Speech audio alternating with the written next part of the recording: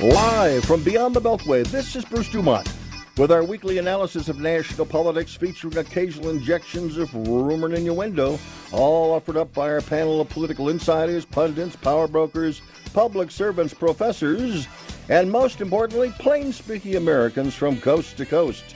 Tonight featuring commentary by author Stuart Brotman from Knoxville, Tennessee, author of a new book called The First Amendment Lives On. Peter Hanna from Chicago-Kent College of Law and active in the ACLU. Joe Morris, former U.S. Justice Department official in the Reagan administration. And later on, we'll be joined by Terry Martin, who's a candidate for Congress and involved with the Illinois Channel here in the state of Illinois, also a former journalist who's now running for political office. And Justin Kaufman will join us. He is a reporter for Axios Chicago, also a former talk show host, I guess still a talk show host, and again, a great guest. That's the whole show. We're going to focus in the first hour on the First Amendment because a new book has come out called The First Amendment Lives On. Stuart Brotman, who is a professor at the University of Tennessee, he joins us from Knoxville, Tennessee this evening, and we're also joined by Peter Hanna, who is a progressive, a frequent guest on this program from Chicago-Kent College of Law, and our good friend Joe Morris, a longtime conservative attorney and very active in Republican and conservative politics for many, many years, former official in the Reagan administration.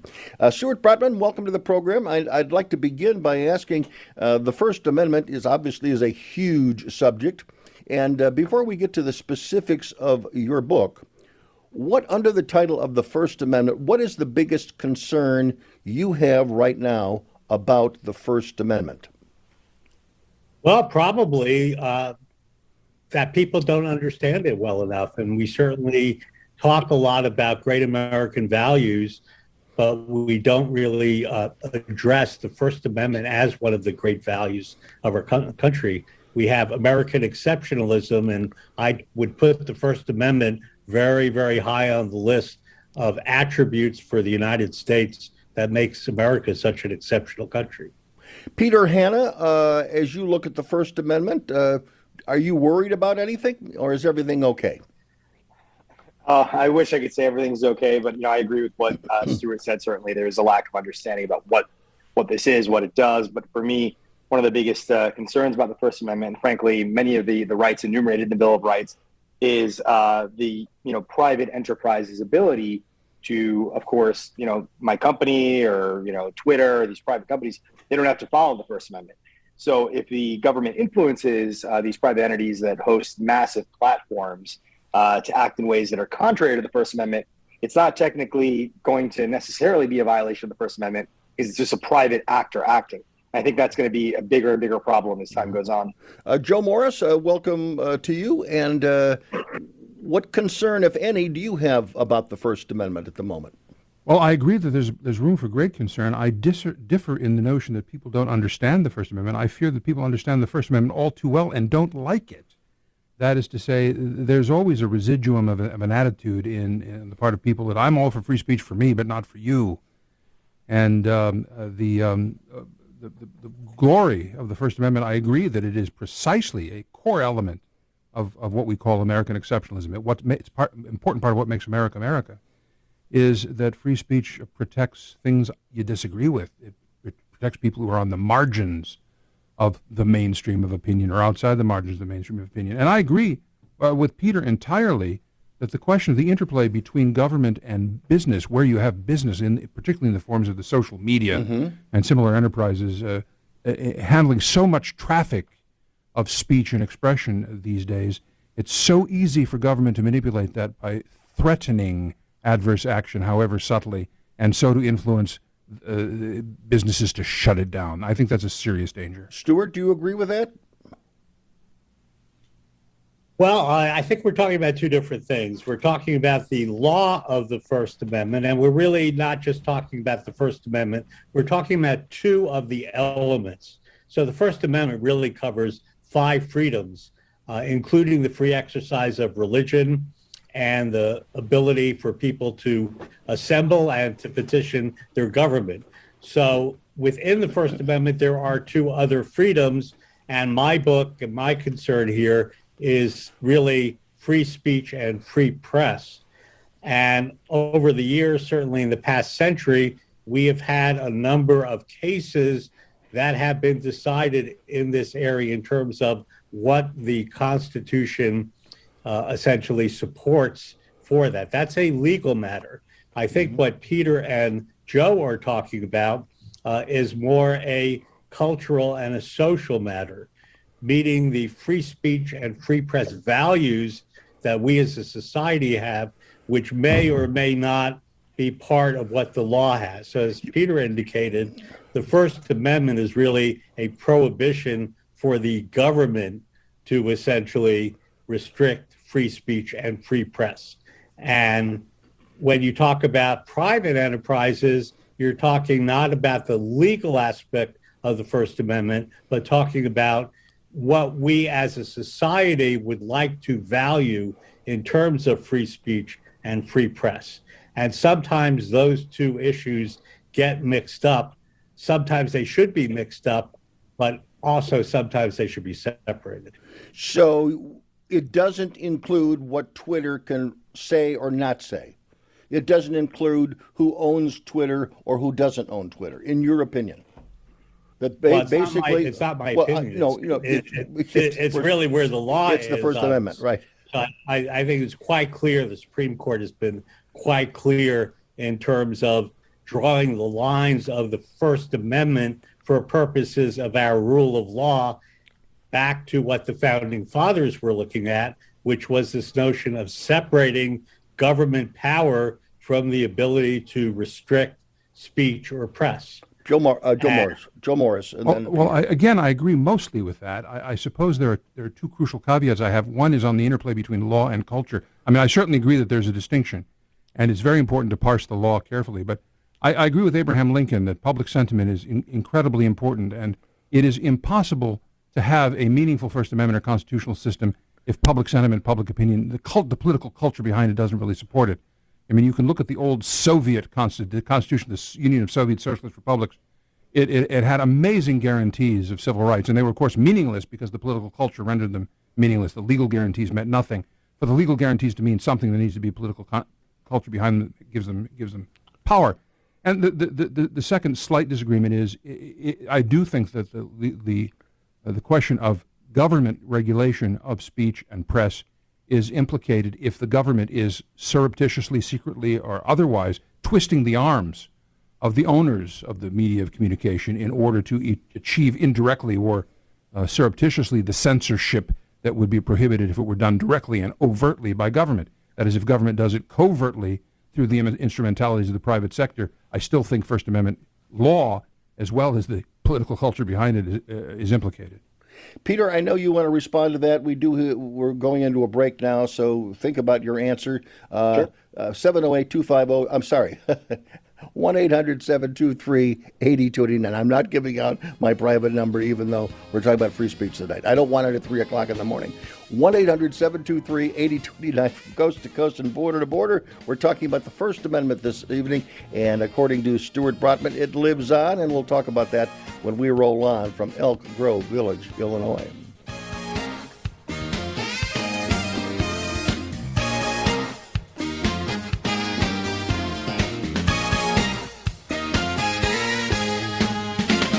One in 3 adults has prediabetes. 1 in 3. That means it could be you, your football buddy, your football buddy, or you, your best man, your worst man, you, your dog walker, your cat jogger.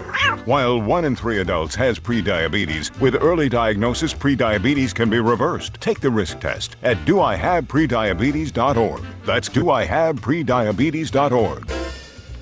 Wait, did they just say 1 in 3 adults has prediabetes? That's 33.33333% of adults. That means it could be me, my boss, or my boss's boss, or me, my favorite sister, or my other sister. That's 7 members of my 21-person romantic book club. Wait, the 1 in 3 could be me, my karaoke partner Carol, or my karaoke enemy Jeff. I'm gonna take the risk test at doihaveprediabetes.org. Brought to you by the Ad Council and its Prediabetes Awareness Partners. 145 over 92. 180 over 111. 182 over 100. And I had a heart attack and a cardiac arrest. And then a stroke. Your blood pressure numbers could change your life. A lot of people don't understand, including myself, I didn't, now I do, the impact of having a stroke. My memory is shot. When I woke up, I couldn't speak. Lowering your high blood pressure could save you from a heart attack or stroke. If you've stopped your treatment plan, restart it or talk to your doctor about creating one that works better for you. Start taking the right steps at manageyourbp.org. It's a new life, but I'm going to make it better. I'm coming back. Ask your doctor, check your blood pressure. Brought to you by the American Heart Association, American Medical Association, and the Ad Council. It's a bully, but we aren't afraid of a fight. It's elusive, but our focus never fades. It's deadly, but we were born to defeat cancer. You may not have heard of us, but our work has helped millions impacted by cancer. We are the Leukemia and Lymphoma Society. We are leaders in advancing breakthroughs in immunotherapy, genomics, and personalized medicine. This research saves lives. After 65 years of fighting blood cancers, we've arrived at a game-changing belief. The cures for cancer are in our blood. The drugs and treatments we've developed for blood cancers have helped people affected by many different types of cancers. We are the Leukemia and Lymphoma Society. Beating cancer is in our blood. Learn more at LLS.org.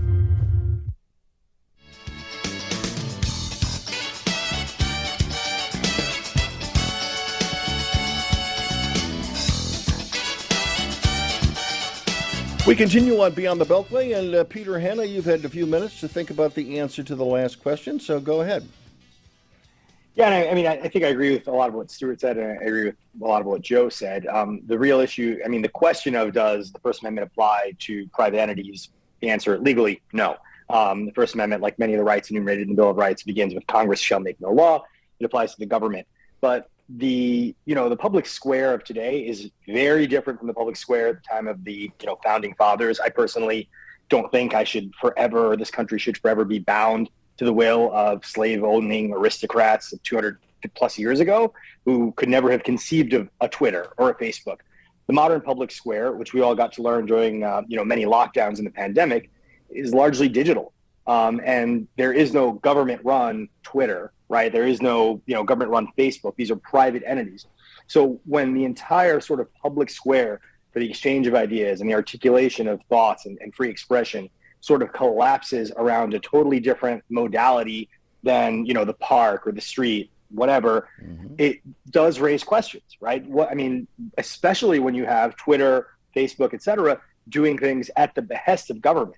We learned in the Snowden revelations that many of these companies had provided the government backdoors for, surveillance and stuff. It's not really overreach or too crazy to think that they also do the government's bidding in other ways to restrict certain voices, to restrict certain messages, to limit the proliferation of those messages.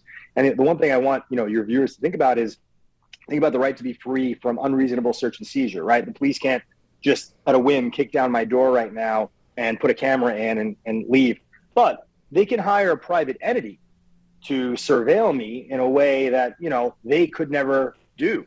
So there's a much bigger issue at play here, even bigger than the First Amendment, which is the government's ability to have effectively end runs around these rights that we have using private enterprises as intermediary. In the First Amendment realm, I think we've seen how social media can be tampered with. I think banning Donald Trump from Twitter, that's not a good thing. That's not a good thing for anybody, no matter how annoying you might find him or how distasteful you might find him. And it's not a good thing to have an ex-president unable to communicate using a social media platform that reaches, many millions of people who want to know what the guy has to say. I don't support him, but I take the view that the private enterprise should not be making those decisions, not the way they are. Stuart, do you agree with that banning Donald Trump from Twitter was a bad idea in a variety of ways? Yes and no. I think a lot of people overestimate Twitter's impact, or even how many people are on Twitter. But Twitter is not this massive medium at this point. Twitter is only about 20% of the country. And it's not, for example, when we had 3 television networks, which were about 90% of the country in terms of the television medium, which was obviously the most powerful medium that came into the home. Twitter is not even in the top 5 of social media today in terms of the people using it. So obviously a number of people, many people use it, but I don't think it's quite as dominant a medium when you actually look at the numbers behind it. Do you think that the role that they played in suppressing the New York Post's story on Hunter Biden and his laptop, what is your reaction to the way in which big media, both big media, digital media, and big media, regular media, reacted to a story created by reporters, reputable reporters, at one of the oldest newspapers in the United States, to completely squash and kill that story, to spike it so that nobody could read about it, or few people could read about it? Well, now we're back into the freedom of the press aspect. And one of the glories of freedom of the press is that you have investigative reporters at the New York Post and elsewhere who are looking at these stories, and obviously were able to get out these stories. They weren't able to get them out on Twitter, but they were able to get them out certainly on the New York Post and a variety of other websites. So these stories were not secret stories. They were ones that were the product of having a vigorous First Amendment free press, having investigative journalism. So I think that should be celebrated. Joe, how do you react to the whole New York Post Hunter Biden laptop story? To the extent that the New York Times and the Washington Post exercising their own editorial judgments, for example, and the major networks and the cable networks and the like, all decided they wanted to ignore it, even if they wanted to ignore it precisely because they wanted to put their thumbs on the scale of the outcome of the election of 2020, they're free to do that. But if lurking behind that our government officials, whether or not aligned with the White House of the day, who are whispering in their ears, this is to your advantage, or if you go in the other direction, it is to your disadvantage, that's a serious problem. That is government trying to do secretly what it may not do under the law overtly. And or former intelligence executives being quoted by mainstream media and all the media that put the kibosh on the New York Post story, basically saying that this information, which was being disseminated by the New York Post, was Russian disinformation. I mean, if that wasn't a conspiracy of those 25 people, I don't know how you define it. Well, and the facts need to be investigated, of course, the extent to which those quote-unquote former government officials were, in fact, acting on the behest of current government officials, whether in the legislative or the executive branch. Another excellent illustration shifts over to all the discussions about the right approaches to the pandemic in the last 2 years. Take the illustration of the Great Barrington Declaration. The Great Barrington Declaration was a statement by some pretty mainstream, pretty authoritative and qualified medical and other scientists who were taking issue with the strictures and the strategies that were proposed by the National Institutes of Health and the Centers for Disease Control. And they were offering, kind of scientific critiques of those approaches and throwing up perfectly serious ways in which science ought to advance itself by testing, experimenting, and studying the data and determining what the data show. And they were, part of the nature of science, again propelled forward by the freedoms built into the American constitutional system, including the First Amendment that we're celebrating tonight, is based on discussion, argument, criticism, and so forth. Sorting out, teasing out what the data show, disagreeing about it, and letting the debate rage on. Well, we have evidence that Anthony Fauci and others in government actively worked from within government, trying to encourage people in the private media to suppress discussion of the Great Barrington Declaration and similar kinds of debate. Now, that it seems to me is a serious tinkering with the First Amendment. It is an attempt to undermine it by using the power of government to do indirectly through private media what government is not allowed to do directly, and that is censor or kill a debate. Stuart, do you buy that? That's what might have been taking place? I don't know what the actual facts here are, but I think what Joe is suggesting is a phenomena that is a difficult phenomena that we've seen historically, which is known as the raised eyebrow. And the raised eyebrow is when government is sort of looking at things and the private sector is taking cues from the government. And we've seen that over a number of years. Most critically, we've seen that at the FCC, particularly when you have broadcast stations which have licenses that depend on the FCC granting those licenses and renewing those licenses. And so occasionally we've had situations where an FCC commissioner or the FCC chairman will give a speech which essentially will sort of raise an eyebrow about the type of programming. We had a major area in the 1970s called topless radio, where there was a lot of talk radio in the afternoon that dealt with topics dealing with sexual intimacy. And that was something the FCC chairman did not like. And so he went out and gave a speech essentially saying, this is not something that the FCC really looked favorably on. And the licensee essentially pulled the programming, and that entire format went away in the United States for many years because of that one incident. So yes, I think there are examples where the government will raise the eyebrow, and we can see what the consequences of that I want Peter to jump in, and then we're going to go back to Joe. Peter? Yeah, I mean, one of the things that I just keep thinking about as I listen to Joe and Stuart is that, this doesn't, we don't need to say, hey, the First Amendment applies to Twitter and, they can't ban people, et cetera. I think one of the biggest issues, well, two things. First, Comcast, Disney, AT&T, Paramount, Sony, and Fox, those 6 companies own approximately 90% of all American media. I think that problem speaks for itself, right? You have 6 companies controlling most of the media that Americans consume. I think that's a problem. I mean, I think it's why a man literally burned himself alive in front of the Supreme Court 2 days ago to protest climate change, and it's getting no coverage at all. That's the first thing. Then the second thing, to Stuart's point about Twitter specifically, and other people who think, well, I've never been on Twitter, I don't really care about Twitter, it's only 20%. There has to be a threshold at which it becomes a problem. What if it's 75% of Americans get their news from Twitter, 50%?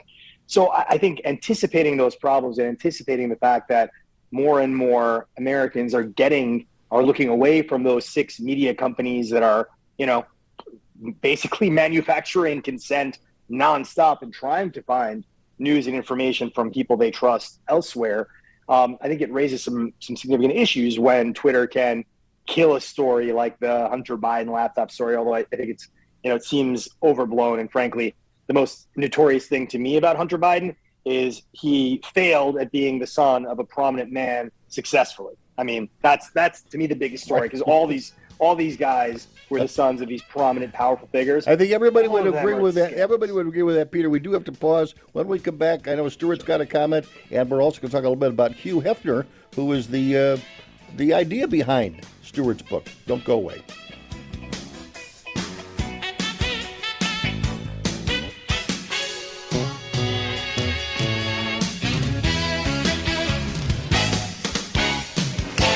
This is the story of a very special woman. In a matter of seconds, she turned herself into a great mathematician or an entrepreneur. Her knowledge was limitless and still is. She could also make monsters disappear, especially those that lurked in the shadows under the bed. Once, this woman put back together a teenage girl's broken heart, which had been shattered in 1,000 pieces, just by giving her a bear hug. She masqueraded as a regular person at work, but as a superhero at home. Everyone knows her as Gabriella. I still call her Mom. Your hero needs you now, and AARP is here to help. Find the care guides you need to help, complete with tips and resources, at aarp.org/caregiving. A public service announcement brought to you by AARP and the Ad Council. No word in the English language is less convincing than probably. Are you sure we should get matching tattoos on our first date? Sure. We'll probably stay together. Probably? It's been 23 minutes since I ate. I can probably swim. You should wait 30 minutes. Okay, now tell me what to do. Cannonball! Cramp! Oh, I have a cramp. I can probably hit the green from here. Probably. Can I get a mulligan? Ready to go? Hey, are you sure you're okay to drive? Yeah, I'm pretty sober. Yeah, I'm probably okay. Probably okay isn't okay, especially when it comes to drinking and driving. If you're drinking, call a cab, a car, or a friend. Buzzed driving is drunk driving. A message brought to you by NHTSA and the Ad Council. 1 in 3 adults has prediabetes. 1 in 3. That means it could be you, your football buddy, your football buddy, or you, your best man, your worst man, you, your dog walker, your cat jogger. While 1 in 3 adults has prediabetes, with early diagnosis, prediabetes can be reversed. Take the risk test at doihaveprediabetes.org. That's doihaveprediabetes.org. Wait, did they just say 1 in 3 adults has prediabetes? That's 33.33333% of adults. That means it could be me, my boss, or my boss's boss, or me, my favorite sister, or my other sister. That's 7 members of my 21-person romantic book club. Wait, the 1 in 3 could be me, my karaoke partner Carol, or my karaoke enemy Jeff. I'm gonna take the risk test at doihaveprediabetes.org. Brought to you by the Ad Council and its Prediabetes Awareness Partners.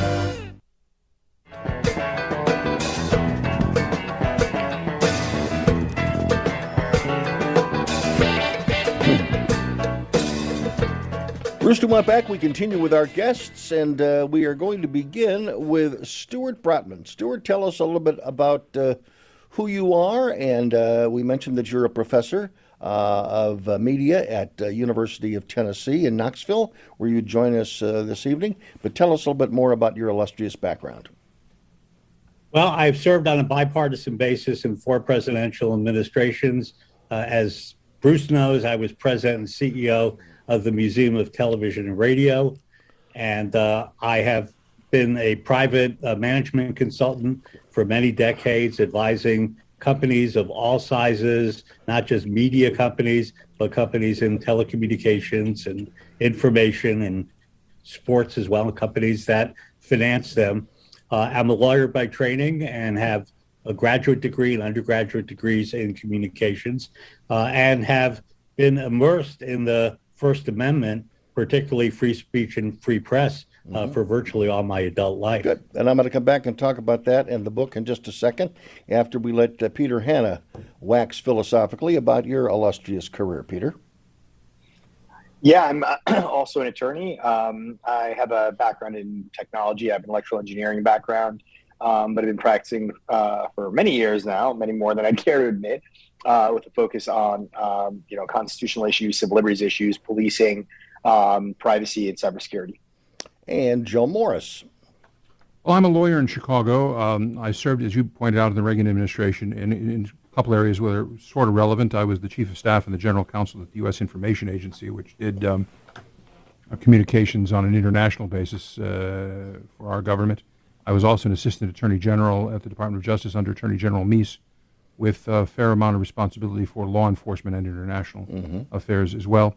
In my private practice, among other things, that, as you pointed out, the book that gives rise to our discussion tonight was stimulated by the legacy of Hugh Hefner, although I generally view myself as a critic of that dirty old pornographer. I actually represented him in the company in the course of my career in some corporate litigation matters. I view myself as pretty close to being a First Amendment absolutist, having been corrected by 2 people who loom large in this book, I might say. I was on the other side of the Skokie case against the Nazis. As a very young lawyer, I represented the Anti-Defamation League of B'nai B'rith, an organization with which I have a lot of interaction and participation in my life. But I opposed David Goldberger, who was one of the honorees of the Hugh M. Hefner First Amendment Award described in the appendix to Professor Brotman's book. I confess I was wrong, and David Goldberg was right. I was eventually persuaded by the rightness of David Goldberg's views on the First Amendment and that. Later, in another case, in Chicago, I represented veterans groups in suing the Art Institute of Chicago over in a flag case where, as a putative work of art, the United States flag was placed on the floor of the School of the Art Institute, and the public was invited to walk over it as an act of performance art. In a later, and I tried that case on behalf of the veterans, much angered by this disrespect to our country and its traditions. And that's culture as opposed to law. And I think on the culture I was right. But on the law, I was eventually persuaded by none other than Antonin Scalia, then Associate Justice of the United States Supreme Court, who had a flag desecration case that came up from Texas, which he decided firmly and dispositively in favor of the free speech rights that were implicit in that case, and he persuaded me that so I'm on the road to Damascus. I've had my conversion experience. Stuart, Joe referenced Hugh Hefner, and that really is the sort of the origin or the impetus of your book. What was it about Hugh Hefner, and it's called The First Amendment Lives On, is the name of the book, and it's conversations and commentary by a variety of people who were involved in following the free speech Hugh Hefner issue and his legacy over the years. And when the book was published recently, it was on Hugh Hefner's 96th birthday. So what was it about this case that prompted you to write the book?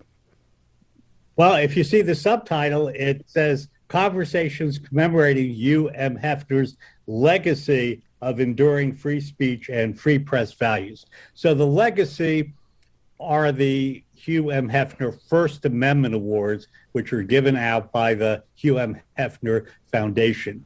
And that was founded, the awards were founded in 1979 by his daughter, Christy Hefner. And Christy is the legacy of Hugh M. Hefner. And she did it after a year of exhibiting around the country the papers of John Peter Zenger, who is a legendary figure in American history, probably world history, in terms of freedom of the press. So Zenger essentially was put on trial for libeling the governor of New York at that time, the territory of New York, and he was put on trial and was acquitted based on the principles that we now know as freedom of the press. This is pre-Constitution, pre-Bill of Rights. While the actual artifacts of his trial and his papers were available at that point, the Playboy Foundation, which later became the Hugh M. Hefner Foundation, purchased those papers and then toured them around the country and started a national essay contest for high school students, what the First Amendment means to me. That went on for a year. And at the end of the year, Christy Hefner realized that this was such an important topic that it shouldn't just be a 1 year or several event activity, that every year there should be a series of First Amendment awards that are given out to a variety of people, not just lawyers or journalists, but people who essentially have been on the front lines of trying to preserve free speech and free press values. And so that's the legacy that really was created from obviously Hugh Hefner to Christy Hefner. And now there are about 150 people who have received the First Amendment Awards, as Joe referenced in the appendix of the book. Every one of those winners is listed with a short profile, and the 2022 awards are going to be given out in September. So this is an activity which will just continue, getting back to the First Amendment. Do you know who gets them this year? Has that been decided? The deadline is May 1st, and that will be announced, I believe, probably in the late summer. Stuart, have this year's judges been announced yet? I believe, yes. I believe this year's judges have been announced. Do you happen to know who they are? There's some pretty celebrated judges from year to year. There are. I know one of them is Allison Stanger, who is from Middlebury College, and you may know her, Joe or Peter. She was involved in a pretty ugly controversy, let's call it, when a speaker was invited to her campus at Middlebury College, and he was essentially shouted down. And ultimately, when Allison Stanger and the speaker needed to leave, they were both physically attacked. She suffered some neck injuries and other things, and she basically has stood up for the rights of controversial speakers of all political persuasions to be able to come to campus. In the last 5 years on this program, whenever the First Amendment basically has come up for some discussion, either the focus of the program or tangentially involved in what our topic is that week, it generally starts at a college campus. That somebody at a college campus has been booed off the stage, their invitation has been withdrawn. Are there other sectors of the country, Stuart, and I want everybody to jump in on this, are there other sectors of the country where these egregious attacks on the First Amendment are also happening that maybe just don't get the publicity and the notoriety of what might happen on a college campus? Peter, can you tackle that? Do you have any insight into other areas that are susceptible to First Amendment manipulation? I think there are a whole host of areas, obviously in the university setting and any public square. I think one thing people don't often understand is that the First Amendment doesn't provide you with the right to be free from being called a jerk by lots of people or yelled down. You know what I mean? Ultimately, if I get up holding some, swastika or something in Millennium Park, the First Amendment doesn't protect me from having everyone who walks by shout, curses at me. And I think we have to be careful to say, a public forum means one thing, but it doesn't necessarily, immunize you from harassment or, jeering or people responding to messages they might disagree with. Joe? Well, the campus is a particularly instructive, I think, place to look because there are private universities as well as public universities. At the middle of this, and the discussion is very present in Stuart Brotman's book, one of the discussants involved in these conversations with him, in fact, the first listed on the cover, is Jeffrey R. Stone, one of my old teachers at my alma mater, college and law school, the University of Chicago, a private institution in Chicago where your program is based, which for half a century has had a very robust set of pro-First Amendment principles. I call them pro-First Amendment principles, following Stuart's earlier caution to make the distinction between the public-private distinction, because the University of Chicago is a private institution, not subject to the First Amendment, but it is embraced as a cultural matter. The values that are implicit in the, or explicit really, in the First Amendment, but providing a set of rules, and Stuart in the book goes into some of this history, providing a set of rules that have been embraced by many public sector universities as well, where they're really embracing what ought to govern them as a matter of law in any event. That is the First Amendment, and how these institutions then deal with attempts to restrict speech, including by force, is very instructive for the rest of our society. We've got to pause. 1-800-723-8289. We've got some callers. You'll hear from them when we roll on from beautiful Elk Grove Village, Illinois. I'm Bruce Dumont. Thanks for joining us tonight.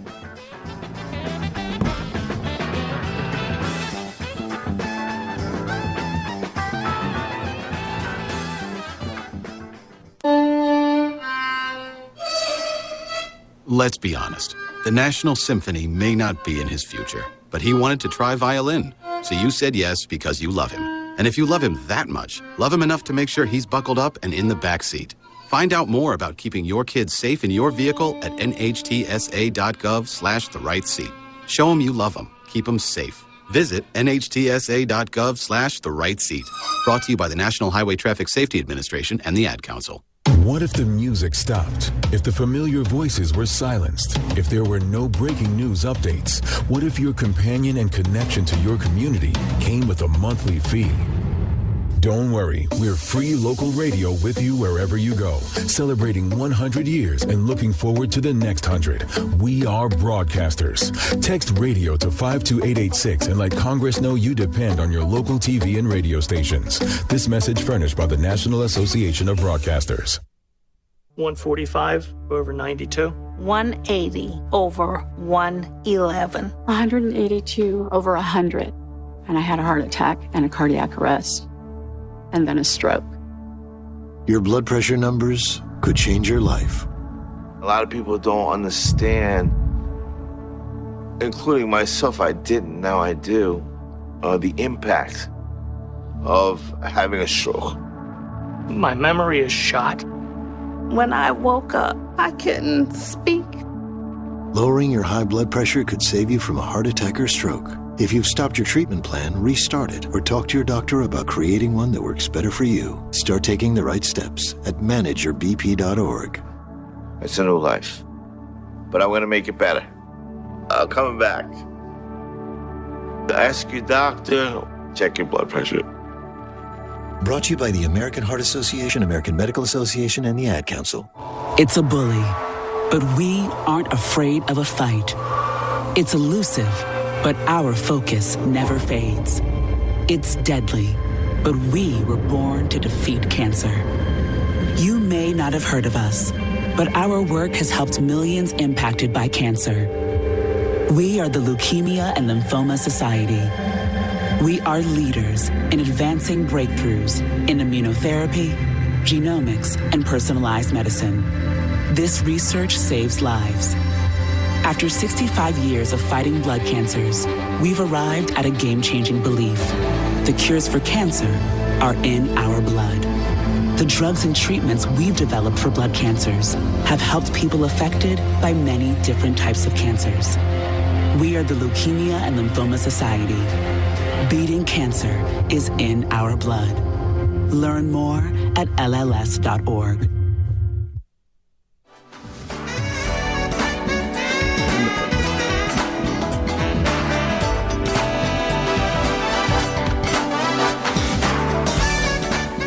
Bruce Dumont back, and thank you very much for joining us in hour number 2 this evening. Joe Morris will continue to stay with us, and we'll be joined by Terry Martin, and we'll be joined by Justin Kaufman, and we'll be talking more about what's happening in the world and challenges to the Disney Corporation, and a little more on the First Amendment, and a lot more on other issues as well.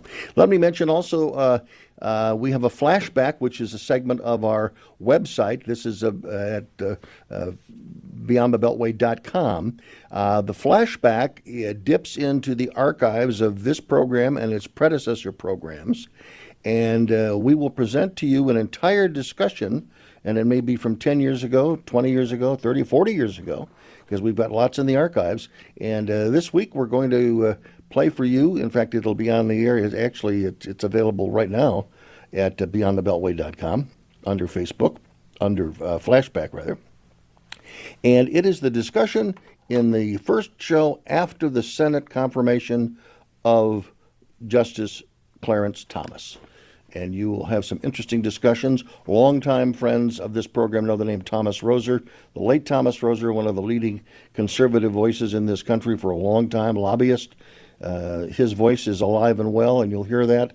Grace Kaminkowicz, also from the National Women's Political Caucus, a regular on that program, will be there, and also Cornelia Tewitt and Bruce Crosby, who was an activist in the civil rights movement in Chicago. So again, those voices will join together for a discussion of what will it mean for the appointment of Clarence Thomas to the U.S. Supreme Court. You may want to listen to it. Maybe some interesting words of wisdom there. Speaking of words of wisdom, they usually come from the great Pacific Northwest. And Joy is listening to us in Spokane, Washington. Joy, go ahead. You're on the air. Okay. This is maybe more of a question, but I ended up being in kind of the middle of email and text messages between an ex-brother-in-law and then a woman I knew from business school who has a transgender son. And we ended up getting stuck on words, and they're important words, but they really had different meanings for the two points of view of these people, and transgenders just as an example.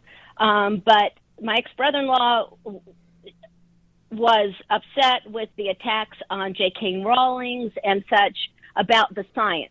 And so he started giving me very lengthy definitions of dimorphic.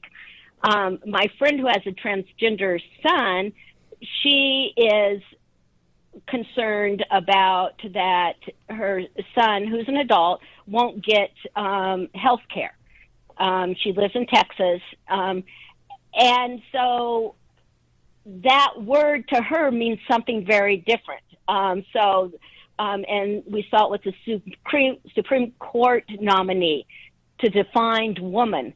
You see it also with CRT. The word's out there, and the right has a certain definition. The left has something very different. Right. And people do want to shut up each other, and they make judgments about it.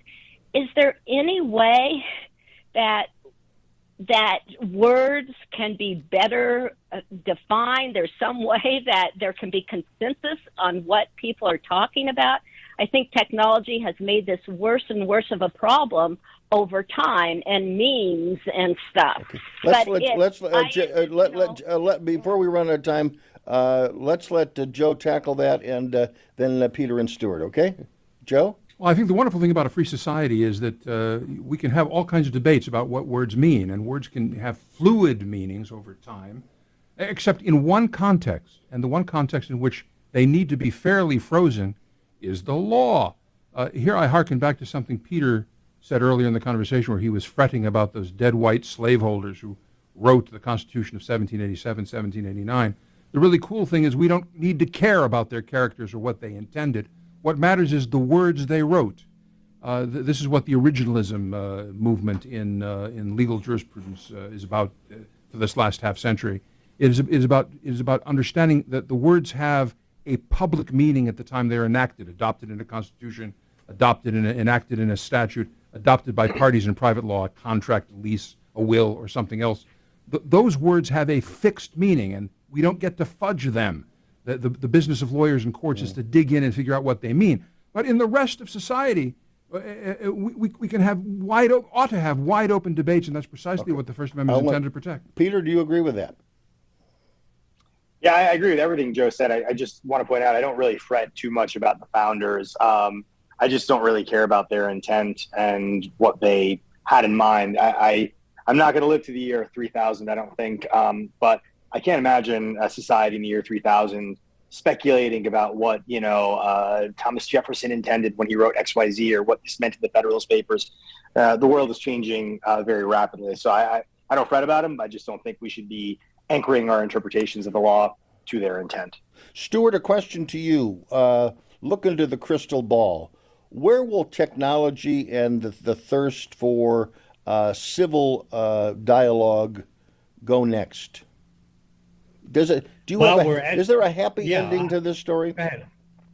Well, yeah, we're going into something called the metaverse. And so we are now in another wave of technology where the technology will be very immersive. There are things called virtual reality and other aspects where we will not just be talking or communicating by text, but really through entire experiences. And I think that will essentially mirror or replicate a lot of the problems and the issues that we have in what we might call real life. And so I think what will be interesting is to see how those problems evolve and whether or not the law or the culture decides that essentially they should be dealt with either as we do in real life or in an entirely different way. Stuart Brotman, thank you very much. The title of your book is The First Amendment Lives On. Thank you for joining us this evening from the University of Tennessee. Also, Joe Morris, thanks for being with us. You'll be back for hour number 2. Peter Hanna, always good to have you on the program. We will continue with another full hour of Beyond the Beltway. It comes up right after the network news or whatever is going to fill the next 7 minutes on your radio station.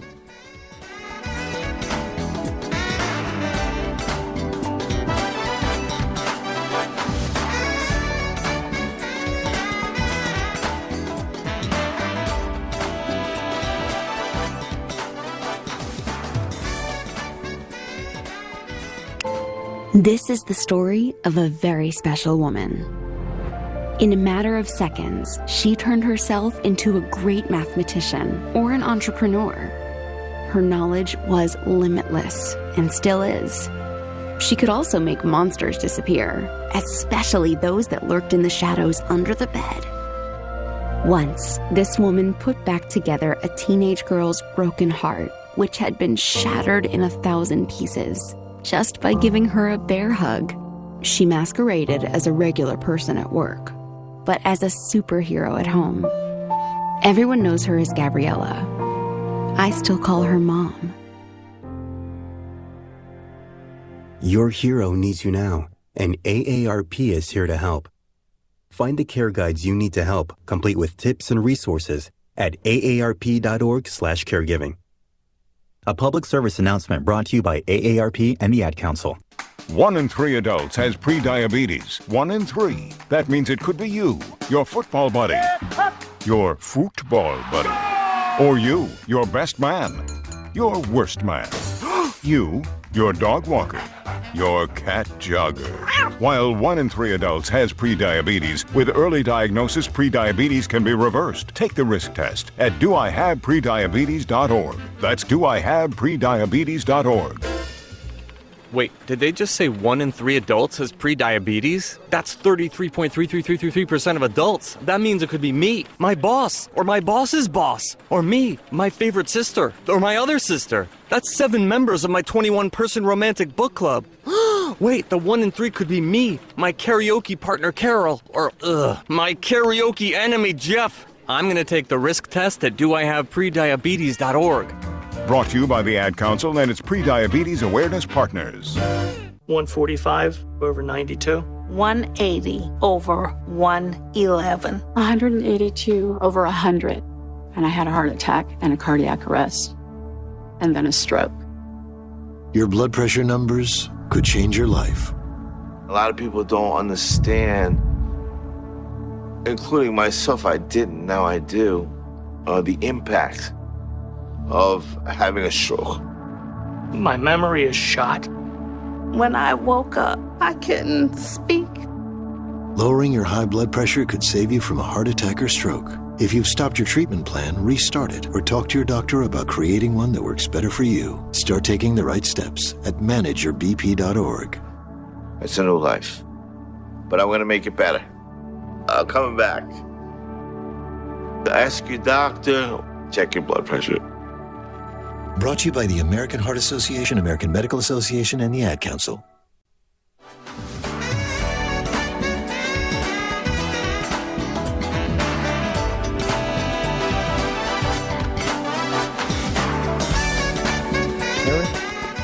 Bruce Dumont back. Thank you very much for joining us on this hour of our broadcast.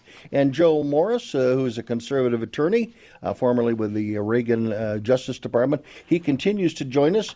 We are also joined by Terry Martin. Terry is a candidate for Congress from Illinois' 13th District, and for many years he was the founder of Illinois Channel in Illinois, which was sort of like our version of C-SPAN. And Terry spent time with the C-SPAN and covering Washington. So this is an interesting guy. He's a professional journalist who has decided that he can do a better job, and he's going to enter the Republican primary for Congress. So we'll hear about his transition. And also Justin Kaufman joins us. He is the reporter in Chicago for Axios. He is also a talk show host and a man about town in the Chicago media circles. And at least Justin making his first appearance on Beyond the Beltway. Terry, I think you've been on once or twice before, but nice to have you with us. I want to begin about all of the brouhaha about Walt Disney, the state of Florida, what they're doing, what Disney is trying to do, and what the state of Florida is trying to do. And I'm going to begin with you, Justin, because this is kind of an interesting story, and you have an interesting background. You can weigh in on just about every subject. So, what is it? What's who's going to win this battle? Is there a winner? Well, I'm honored to be on the show, Joe. Great to see you again, Terry. Great to talk. This is a story. You go to the Chicago guy first to talk about Florida politics. But it's interesting because I think a lot of the headlines have been about Disney being against the family, the bill that they've coined Don't Say Gay in Florida. Mm-hmm. But I think it has a lot more to do with the fact that in the opposition to Disney or to the governor and that bill, Disney said they were going to stop political campaign donations. Right. And once that happened, that's when Governor DeSantis, who got a lot of money from Disney, who's a major corporation in the state of Florida, that's when they said it's retaliation time. So I think a lot of people want to say it's about the bill and it's blowback on the bill, but I think it's about the response to the bill in which Disney said we're going to stop giving money to political candidates. Terry Martin, what's your view of what's happening in Florida? Well, I think it's a pushback on the woke agenda, and you have a governor in DeSantis who has had enough. When they passed a bill and the woke Disney executives said we're going to, hop on board and be critical of what's going on, DeSantis had enough and said, why should we be giving you guys this special status to do what you're doing? When you're coming out being political, you're not operating this as a nonpartisan business entity. So, if you're going to get in the political realm, you're going to be faced with some of the political realities. Joe Morris, so what's your take on this? Is there somebody right and wrong here? Well, let me say, but like Justin, I'm delighted to be on the air with Justin Kaufman and with Terry Martin. I've been on both of their programs. They're great journalists. Yeah, they have their own programs. Yeah, so right, they have their own programs, and they're great journalists. I'm thrilled to be on the air with them as your fellow guest. They're with them as fellow guests of you. There's so much to unpack here. I agree with Justin that there is a sense in which this is payback, not just for Disney going off the deep end in terms of embracing the woke agenda. Terry's right about that. But because of the games they play in internal Florida politics, people paying careful attention will notice that this legislation doesn't take effect immediately. It takes effect something on the order of a year and more from now. Now, part of that can be explained by the fact that lots of adjustments have to be made on the ground in order to take over the local governmental functions that Disney company's entities have been performing. Various local, county, and municipal governments and so on will need to step in and take over those activities. But the other side of the coin is it also gives a lot of room for this legislation to be repealed or modified if Disney comes to its senses, so to speak. Now, coming to its senses, I agree with Terry.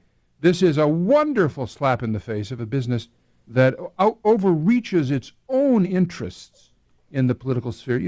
Milton Friedman once famously said that the primary duty of a corporation is to earn money for its shareholders, make a profit for its shareholders. Yeah. And when corporations get off the leash of working for their shareholders and the economic interests specifically of their shareholders and start trying to influence politics and culture in a specifically political way, and indeed with highly partisan overlays, they're inviting trouble, and it's time for shareholders and others to call them up short. When you have a corporation, again, this is generally perceived to be one of America's most popular companies. Its characters are beloved.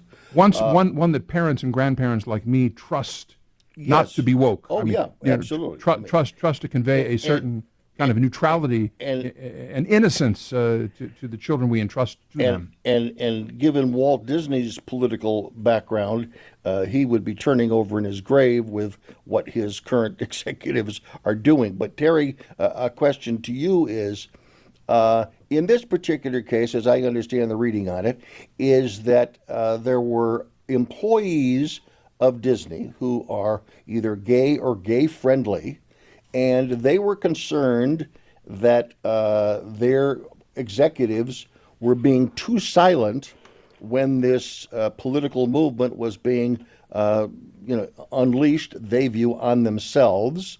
Does a corporation have any responsibility? Obviously, the principal responsibility is to the shareholders, but do they have any responsibility to the employees and protecting their rights, either real rights or perceived rights?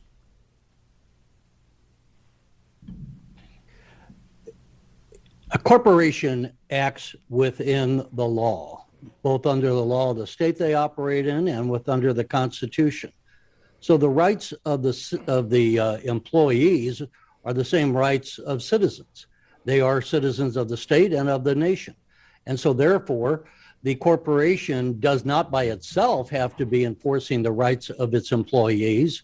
Those rights are assured under our court system, under our constitutional rights. And to what extent, you can't necessarily go to bat for every single identity issue that someone in the corporation has. Is Disney supposed to take up gun rights because there might be gun aficionados as part of their employees? I think what Disney needs to do is run Disneyland as Walt Disney had. He wasn't wrapping himself up in political knots, but he was saying, look, we have our rights, we have the courts, that's what government is for. Businesses are to be there to provide goods and services.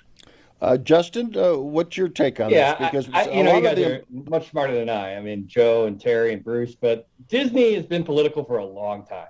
Let's not pretend that they just got into the business of being political. They were giving donations to Republicans like Governor DeSantis, and they have been involved in many different political movements in their time.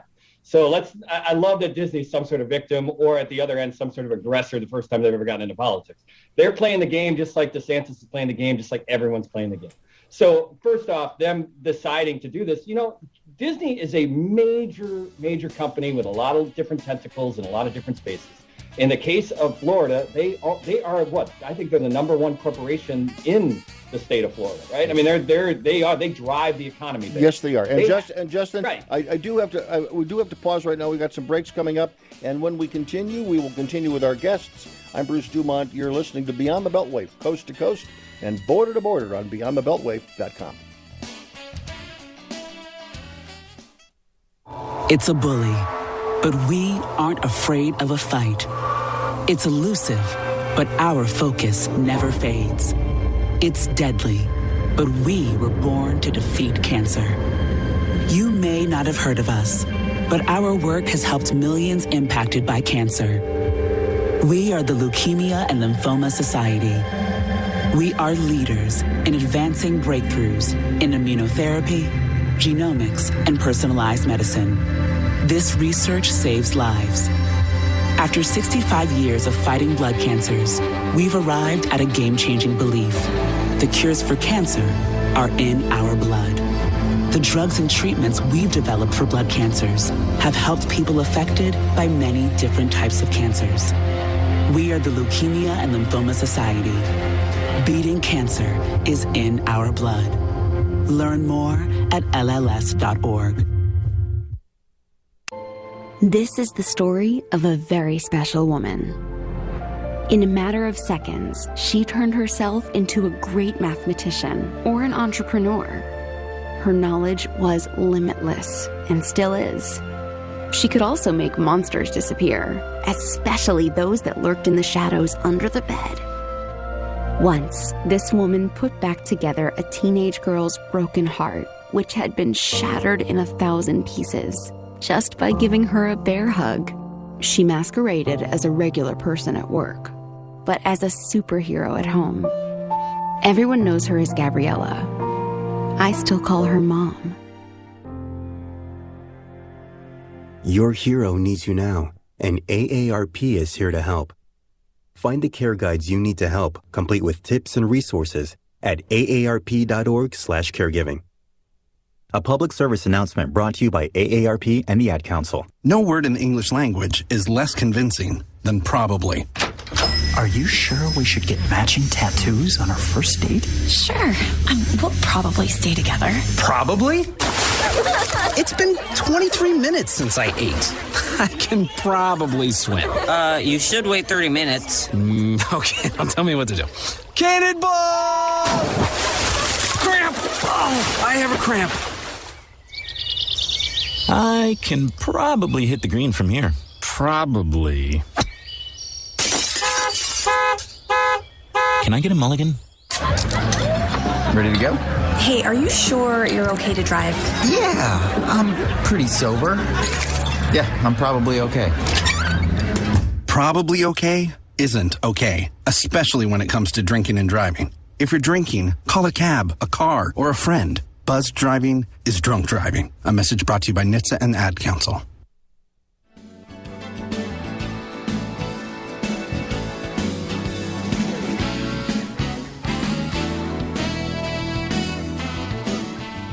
Bruce Dumont back. We continue with our discussion. And Justin, you were making a point, but I want to kind of expand on it at the moment.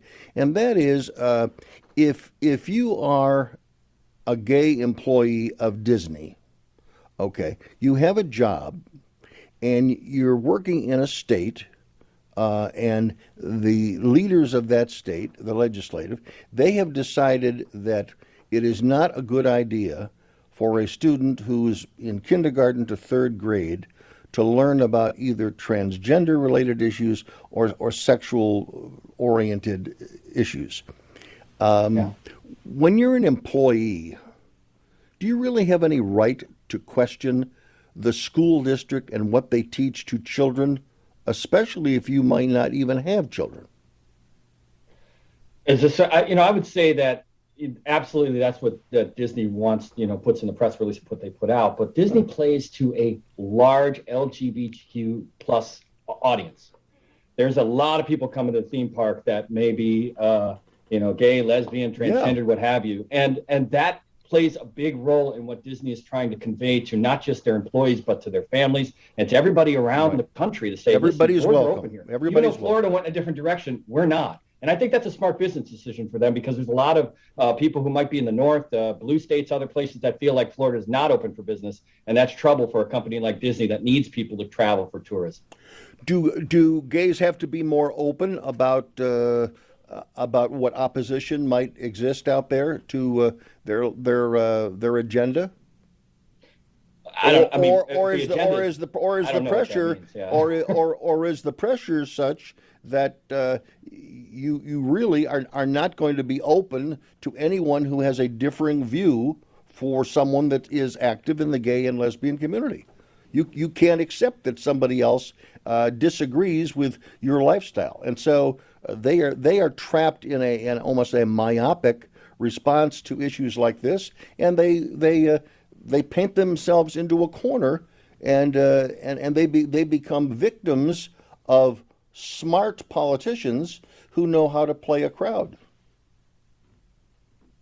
Yeah, there's no doubt about it. It's a political fight, and it's usually that the members of the LGBTQ community are going to vote Democrat. They're going to be more liberal in their standing. So there's a definite calculus to this by the governor and the state of Florida. The issue is, though, at the end of the day, that when you're talking about a bill that is essentially saying you can't talk about sexuality to kids up to third grade, usually that's not happening. And if it is happening, it's happening in the other direction. It's happening for cisgendered normative people who essentially, like a teacher says to a student, is that your boyfriend? Is that your girlfriend? Just sort of goes to straight normative practices. And I think that I can understand if I were part of the LGBTQ community that is somewhat offensive, that's okay, but talking about being gay is not. And that to me is, I think, at where you hear the LGBTQ community coming from and why there's so much pushback on this being called woke when it's really just about human relations and human rights. Terry, would you weigh in on that same question as to how each side is playing this issue to their strengths and to their political benefit? With all due respect to Justin, I don't think this is, as he just said. First of all, Illinois just passed a bill recently to teach sexual ed from kindergarten on up at different stages. When State Representative Tony McCombie on the floor read what was in the bill to the bill sponsor, I used that bite, and YouTube came back and said, you cannot get advertising on this segment of your show because of that bite that is offensive. And so YouTube is saying, you're crossing the line here, and this is what we're supposed to be teaching to K through, first, second, and third grade kids.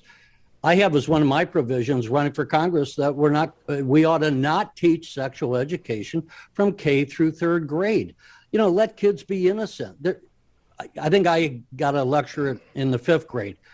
We've done this for years. Now, relative to Disney and all that, we don't have a gay Mickey Mouse and we don't have a lesbian Minnie Mouse. That's not the brand of Disney.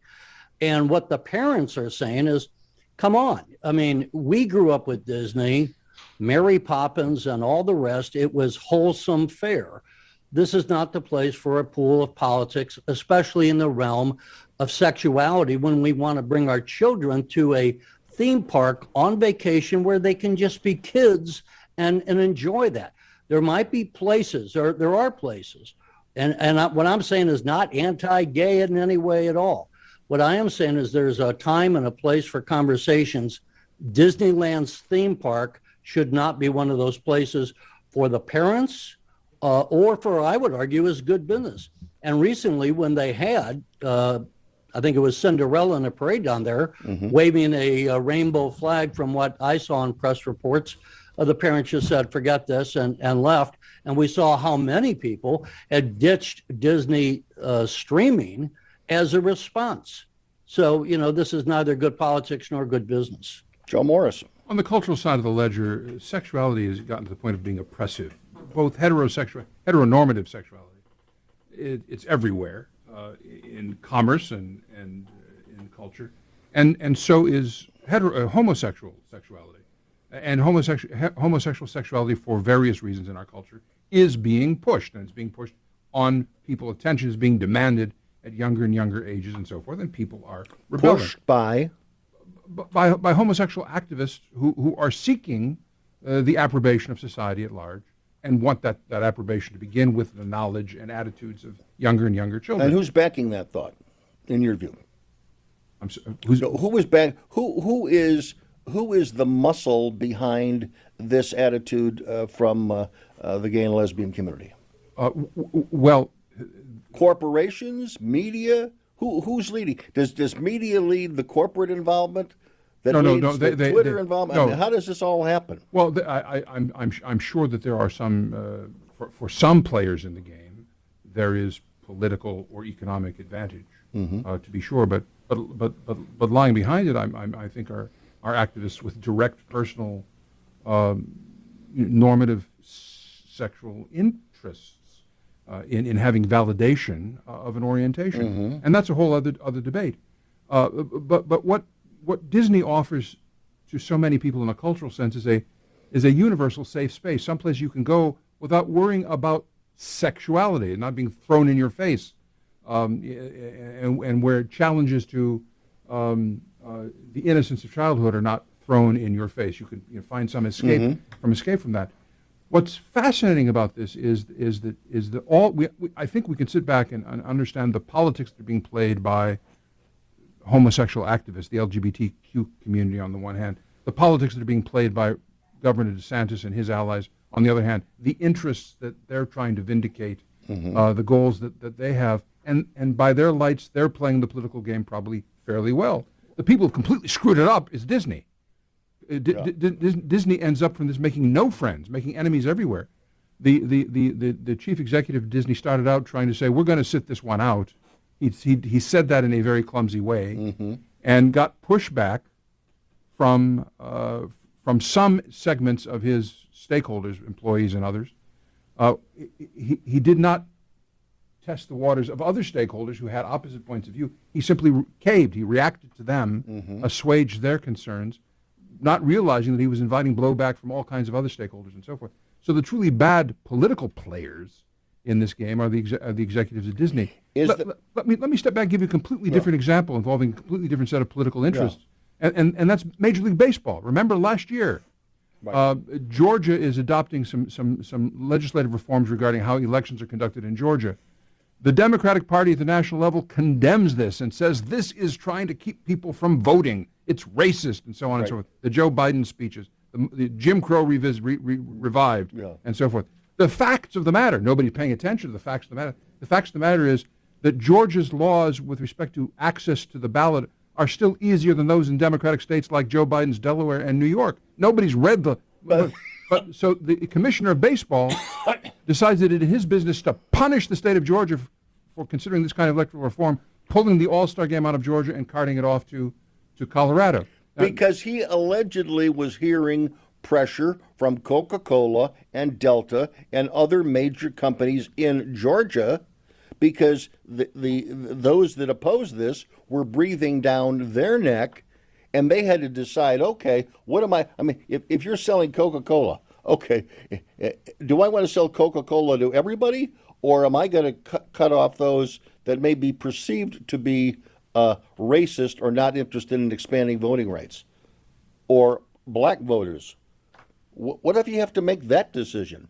If you have to make the decision, okay, is Coca-Cola primarily a black product, or is it a white product? It's a product for the attitude of the business ought to be a product for everybody. In which case, the question of reform of voting laws is outside their wheelhouse. They don't have a position. They shouldn't have a position on it, and they shouldn't put themselves in a position where they're forced to take a position. Should they have had a position on that, Justin? I mean, when they get involved, I mean, it's all about money. And if Coca-Cola is coming in saying, "Listen, we've looked at the data, and we're going to lose customers based on how the state is handling their election rights, and we don't want to be involved in that," and we don't want to give sponsorship to someone who is involved in that. If I'm a shareholder, I say, show me those data. I don't believe it. There is a monster amount of money being made by Disney in the LGBTQ community. Yes. It is a safe space for the gay and lesbian communities, transgenders communities in America and the world. And so losing that because they don't take a stand on something that that community feels is offensive. You can see why Disney they stood up, because they don't want to lose that money. There also used to be gay days, right? Specific days just for gays. Anyway, but that's not can't do that anymore. I'm Bruce Dumont, back shortly from Beyond the Beltway. Thanks for joining us tonight. 1-800-723-8289. 1 in 3 adults has prediabetes. 1 in 3. That means it could be you, your football buddy, your football buddy, or you, your best man, your worst man, you, your dog walker, your cat jogger. While 1 in 3 adults has prediabetes, with early diagnosis, prediabetes can be reversed. Take the risk test at doihaveprediabetes.org. That's doihaveprediabetes.org.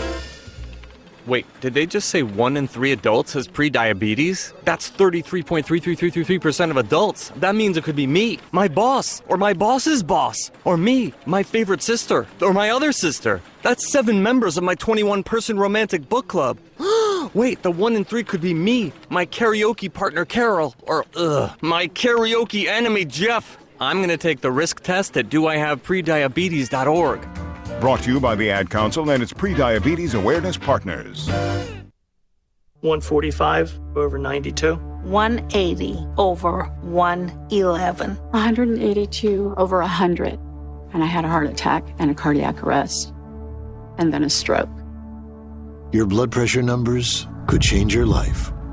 A lot of people don't understand, including myself. I didn't, now I do, the impact of having a stroke. My memory is shot. When I woke up, I couldn't speak. Lowering your high blood pressure could save you from a heart attack or stroke.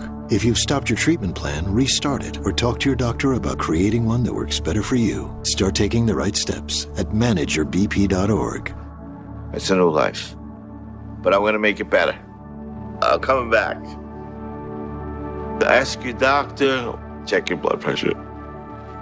Brought to you by the American Heart Association, American Medical Association, and the Ad Council.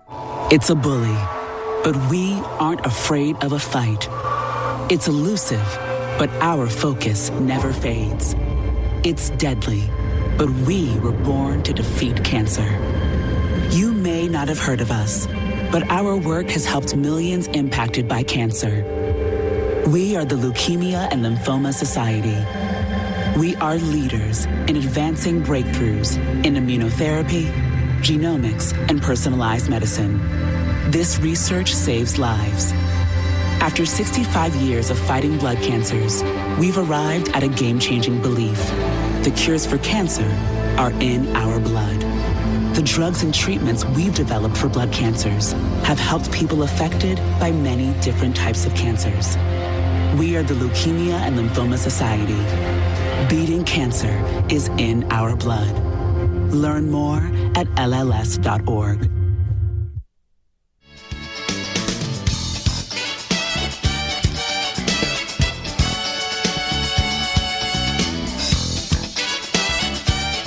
Bruce Dumont back at Beyond the Beltway. Thank you very much. Don't forget the flashback segment of past broadcasts. You can find it at the BeyondTheBeltway.com website. And again, we dip into the archives of almost 45 years of programming, and we present something that we think will be of interest to you. This week is the discussion that took place in a contemporary way around the confirmation of Clarence Thomas to the United States Supreme Court. Let's take a moment now and let each of our guests take a moment to describe themselves. And Terry, we're going to begin with you. Give us a little biographical thing about what you've done in the past, and then briefly about your candidacy for the Republican nomination in the 13th District of Illinois. Well, thanks, Bruce. I went to Mizzou and had a dual major in broadcasting and poli-sci, but I was sidetracked when my father died when I was in college, and I ended up, long story short, running a printing business for a decade. Now, I later got back into journalism, working both at C-SPAN covering Congress and local television news here in Central Illinois before starting the Illinois Channel about 20 years ago, the Illinois Channel being more or less like the C-SPAN of Illinois. I always thought that my having run a business and employed people and had to meet a payroll and make sales and deal with the issues in manufacturing made me a much better journalist, because I kind of went kicking and screaming along the way, becoming financially literate. And one of the criticisms I would have of our journalism schools, among others, is that as well as in our grade schools, we never teach how the economy works.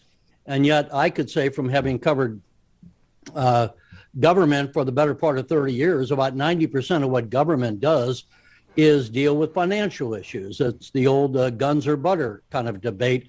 We can talk about things like gun rights or gay marriage and the rest. These get a lot of attention, but they're not really the preponderance of what government is about. And for a lot of citizens, unfortunately, when we start talking about economic issues, it just flies over their head, and they really can't follow whether we should have a tax cut or not. They don't know the difference between monetary policy and fiscal policy. Both of those right now are very much at play in our national debate. Let me ask you this question. Terry, let me stop you. On the issues of having an open border, you got 100,000 people dying of fentanyl poisoning over the last 18 months, and just some of the other crazy things without going into each of them. I just found it, I just couldn't sit on the sidelines anymore as a nonpartisan when the country was going down the hill. All right, let's fade Terry down, because Terry doesn't have headsets, so he filibustered a little bit. Okay, sorry. That's okay. Quick question, could be a short answer to this. Some of your critics have said continuing to run Illinois Channel and having access to the media while you're still a candidate is unfair. Give me the short version to that question, that challenge. The way I'm handling it is I'm not putting myself on the air since I'm a candidate. I'm not doing the interviews I normally would do.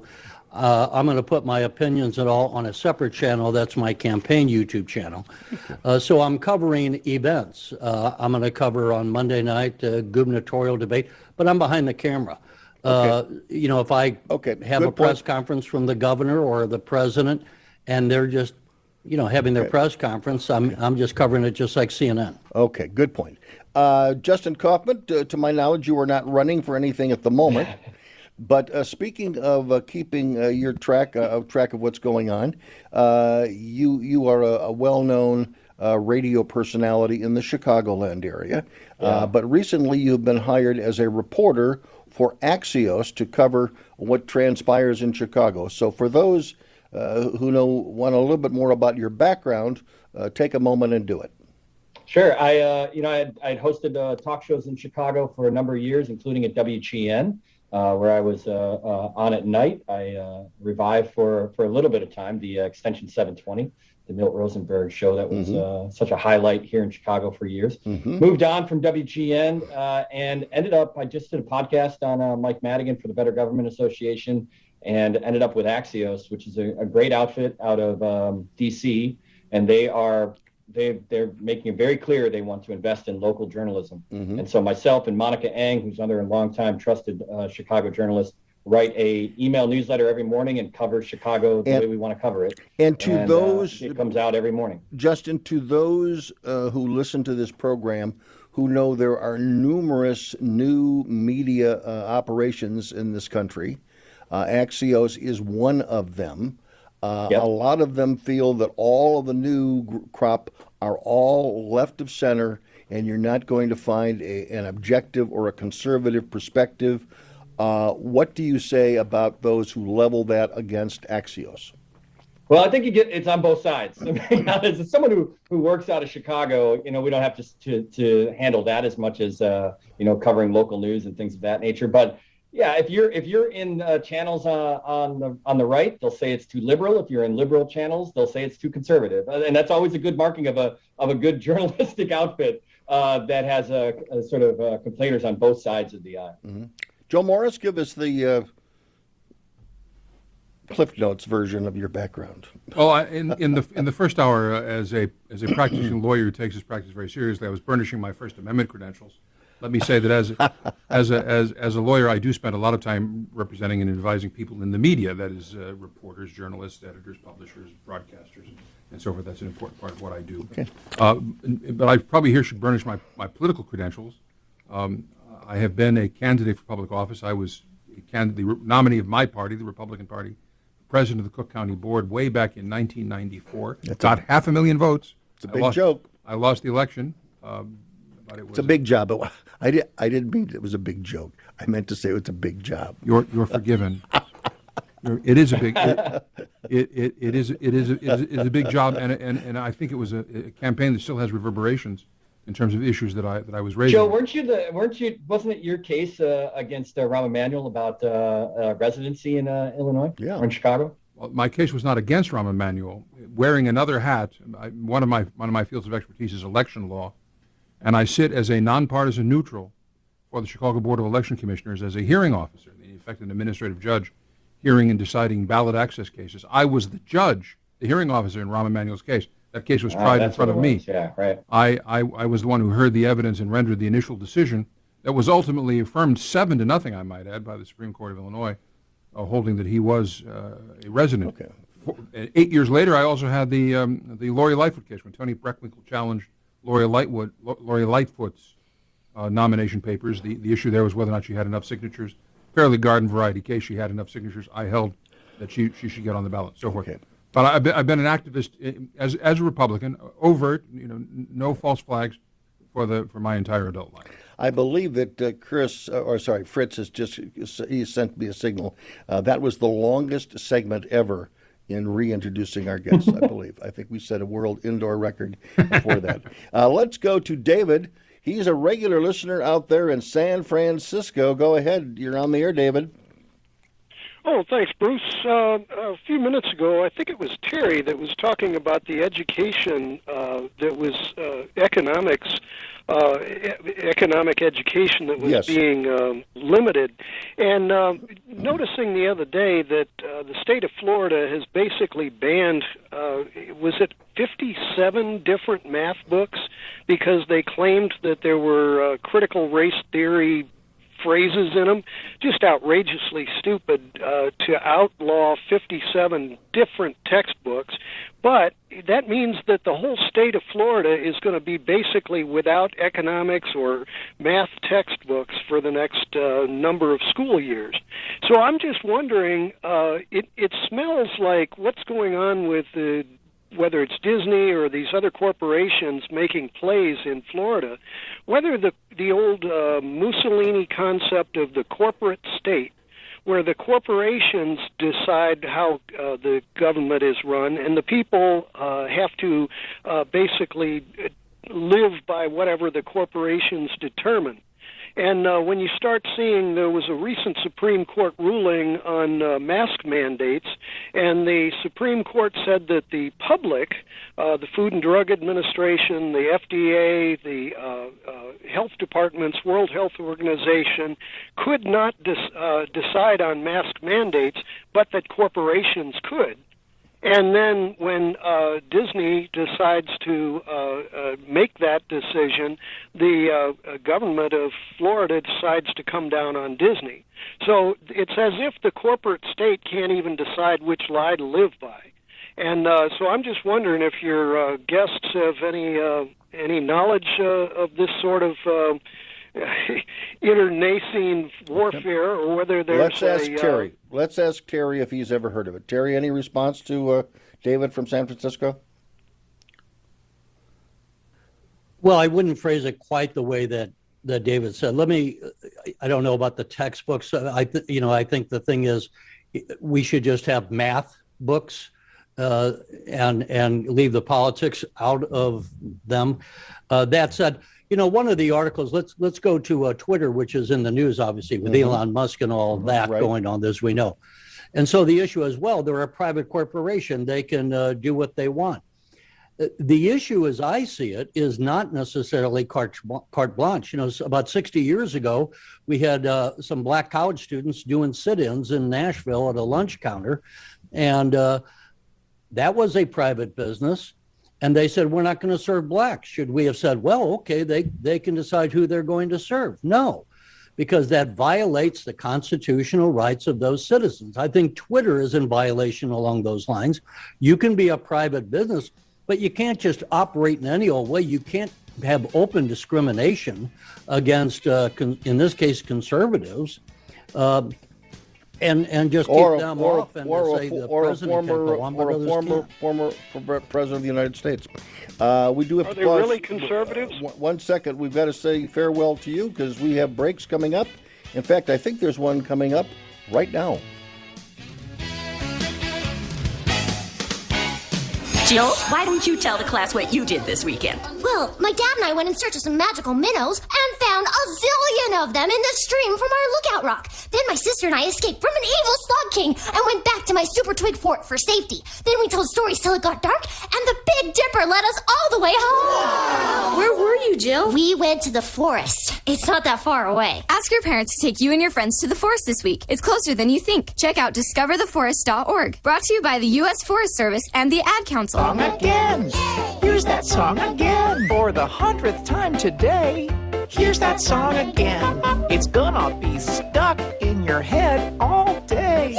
Here's that song again. It will make you cray cray. You love your kids enough to watch that TV show a bajillion times. Love them enough to make sure they're in the right car seat for their age and size. Show them you love them. Keep them safe. Visit nhtsa.gov/the right seat. Brought to you by the National Highway Traffic Safety Administration and the Ad Council. This is the story of a very special woman. In a matter of seconds, she turned herself into a great mathematician or an entrepreneur. Her knowledge was limitless and still is. She could also make monsters disappear, especially those that lurked in the shadows under the bed. Once, this woman put back together a teenage girl's broken heart, which had been shattered in 1,000 pieces, just by giving her a bear hug. She masqueraded as a regular person at work, but as a superhero at home. Everyone knows her as Gabriella. I still call her Mom. Your hero needs you now, and AARP is here to help. Find the care guides you need to help, complete with tips and resources at aarp.org/caregiving. A public service announcement brought to you by AARP and the Ad Council. 1 in 3 adults has prediabetes. 1 in 3. That means it could be you, your football buddy, your football buddy, or you, your best man, your worst man, you, your dog walker, your cat jogger. While 1 in 3 adults has prediabetes, with early diagnosis, prediabetes can be reversed. Take the risk test at doihaveprediabetes.org. That's doihaveprediabetes.org. Wait, did they just say 1 in 3 adults has prediabetes? That's 33.33333% of adults. That means it could be me, my boss, or my boss's boss, or me, my favorite sister, or my other sister. That's 7 members of my 21-person romantic book club. Wait, the 1 in 3 could be me, my karaoke partner Carol, or my karaoke enemy Jeff. I'm going to take the risk test at doihaveprediabetes.org. Brought to you by the Ad Council and its Prediabetes Awareness Partners.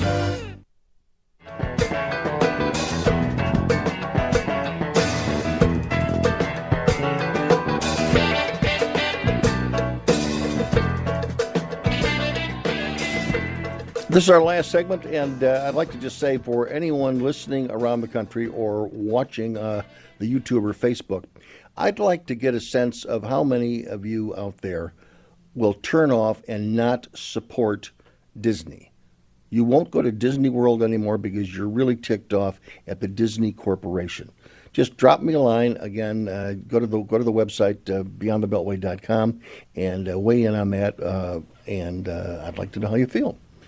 Because Chris, that also includes Marvel and Star Wars, because Disney owns those those huge corporations. Well, but yes, that's right, and they own a network, and that's not a good idea to pick a fight with someone that owns the newspaper or the ink. But at least with Disney, there'll be a coverage of that. They will try to be fair in that discussion. But again, to me, this looks like an issue, Terry, that is going to be used by a lot of Republican governors all over the United States because they see the issue of parental rights as a hot button issue, as one that it paid dividends in Virginia, and it may be paying dividends in Florida, and other states and other governors are picking up on this cultural issue, which also basically, maybe for the first time ever, takes the education issue and makes it a viable weapon to be used by Republicans, even though they've been trying to do it for 30 years. I agree, but it's not limited to governors. I mean, I myself have put on some literature, as I said earlier, right. No sex education at the early ages. And one of my fellow Republicans running in the race said that we ought to have a parental bill of rights. These are going to be echoed around the country. So, yeah, it's very much going to be, and we saw it, as you say, with Glenn Youngkin winning the governorship in Virginia. This is serious fallout from the pandemic and the human experiences during the pandemic. Right. Kids were home, stuck at home, and were attending school via Zoom or similar platforms on their computers. Mom and dad are sitting in the back of the room or around the corner or down the hall, and they're listening and seeing what kind of instruction they're getting from their schools, and parents by the millions were horrified, not just because of these cultural hot points, these flashpoints, although certainly because of that. I mean, they saw stuff that horrified them. But I think parents woke up to the fact that there was very serious question about the quality of instruction. Kids were not getting the kinds of education that parents hoped or thought that they were.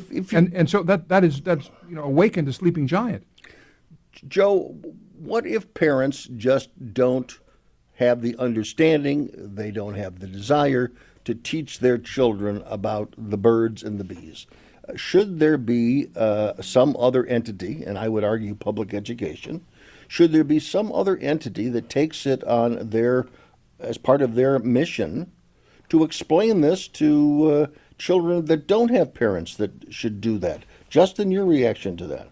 I've got a 14-year-old son. I mean, at a certain point, there is sex education classes at Chicago Public Schools. It's where he goes, and they're not classes that are about indoctrinating anything or talking about what your gender identity or your sexual identity is. It's a lot of bare bones conversations about STDs, about safe sex, about pregnancies, about the things that are important for young minds to understand when it comes to things that are a little bit taboo. Justin, if you're not seeing the gender identity elements of that curriculum, you're not looking hard enough, because they're there. I've seen them. I mean, they're in the curriculum.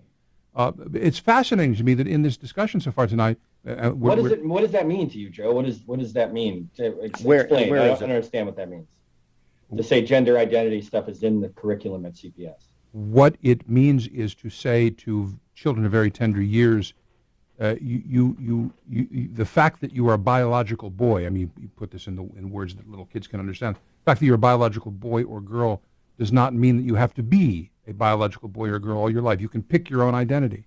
You can decide your orientation or your. Where is that found in the curriculum right now?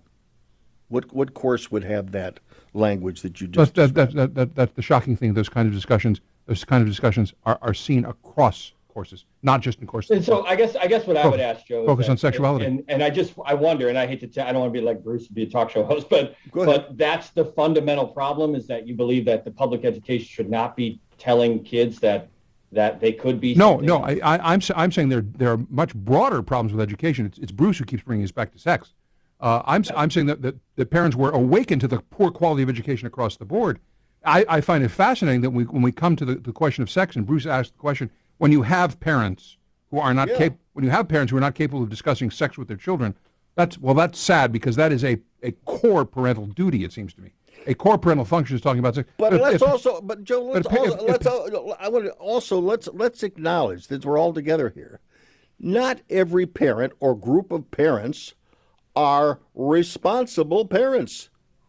They may not teach their children about anything. They may not teach them to brush their teeth every day, to wipe themselves when they go to the bathroom. I mean, there are really bad parents. And we see the results of bad parenting every night in Chicago when we learn about all the shootings. This is absolutely true. And if you're the CEO of McDonald's and you point that out, somebody wants your head on a platter, right? Which is a mistake. And the next step, of course, is to demand public licensing and regulation of parenting and so forth. This is an incredible slippery slope. Look where our society is. However, we used to have institutions that backstopped parents and dealt precisely with kinds of questions that were too difficult for some parents to deal with. Churches, synagogues, mosques. They haven't surfaced in our conversation up to now. For some reason, in the modern age, we insist. Justin, we insist. Very stereotypical and very discriminatory organizations. They said that gay people didn't exist. Look at where we are. Look where we when you start saying there are institutions that backed our public education. They didn't back our public education. They backed parents. Parents and religious institutions ought to be more important than public schooling. One at a time. Justin, go to you, and then I want to go to Terry. I think the core issue is that, as I think for where we are in 2022, and it's different than we were, as Terry pointed out, in the 60s and civil rights union. At a certain point, we are becoming a society that is tolerable of other people in the way they live their lives. And who they are, and everyone should be at the table, and we can't have conversations that and why is that not reflected in religious institutions too? Don't exist. Why not in religious institutions too? On that note, that's religious bigotry. On that moment, we are out of time. Joe Morris, thank you very much. Our conservative guest this evening, Terry Martin, candidate in the Republican Illinois 13th District. And that primary is coming up on the 28th of June. And Justin Kaufman joins us. He is the Axios reporter in Chicago. 145 over 92. 180 over 111. 182 over 100. And I had a heart attack and a cardiac arrest. And then a stroke. Your blood pressure numbers could change your life. A lot of people don't understand, including myself. I didn't, now I do, the impact of having a stroke. My memory is shot.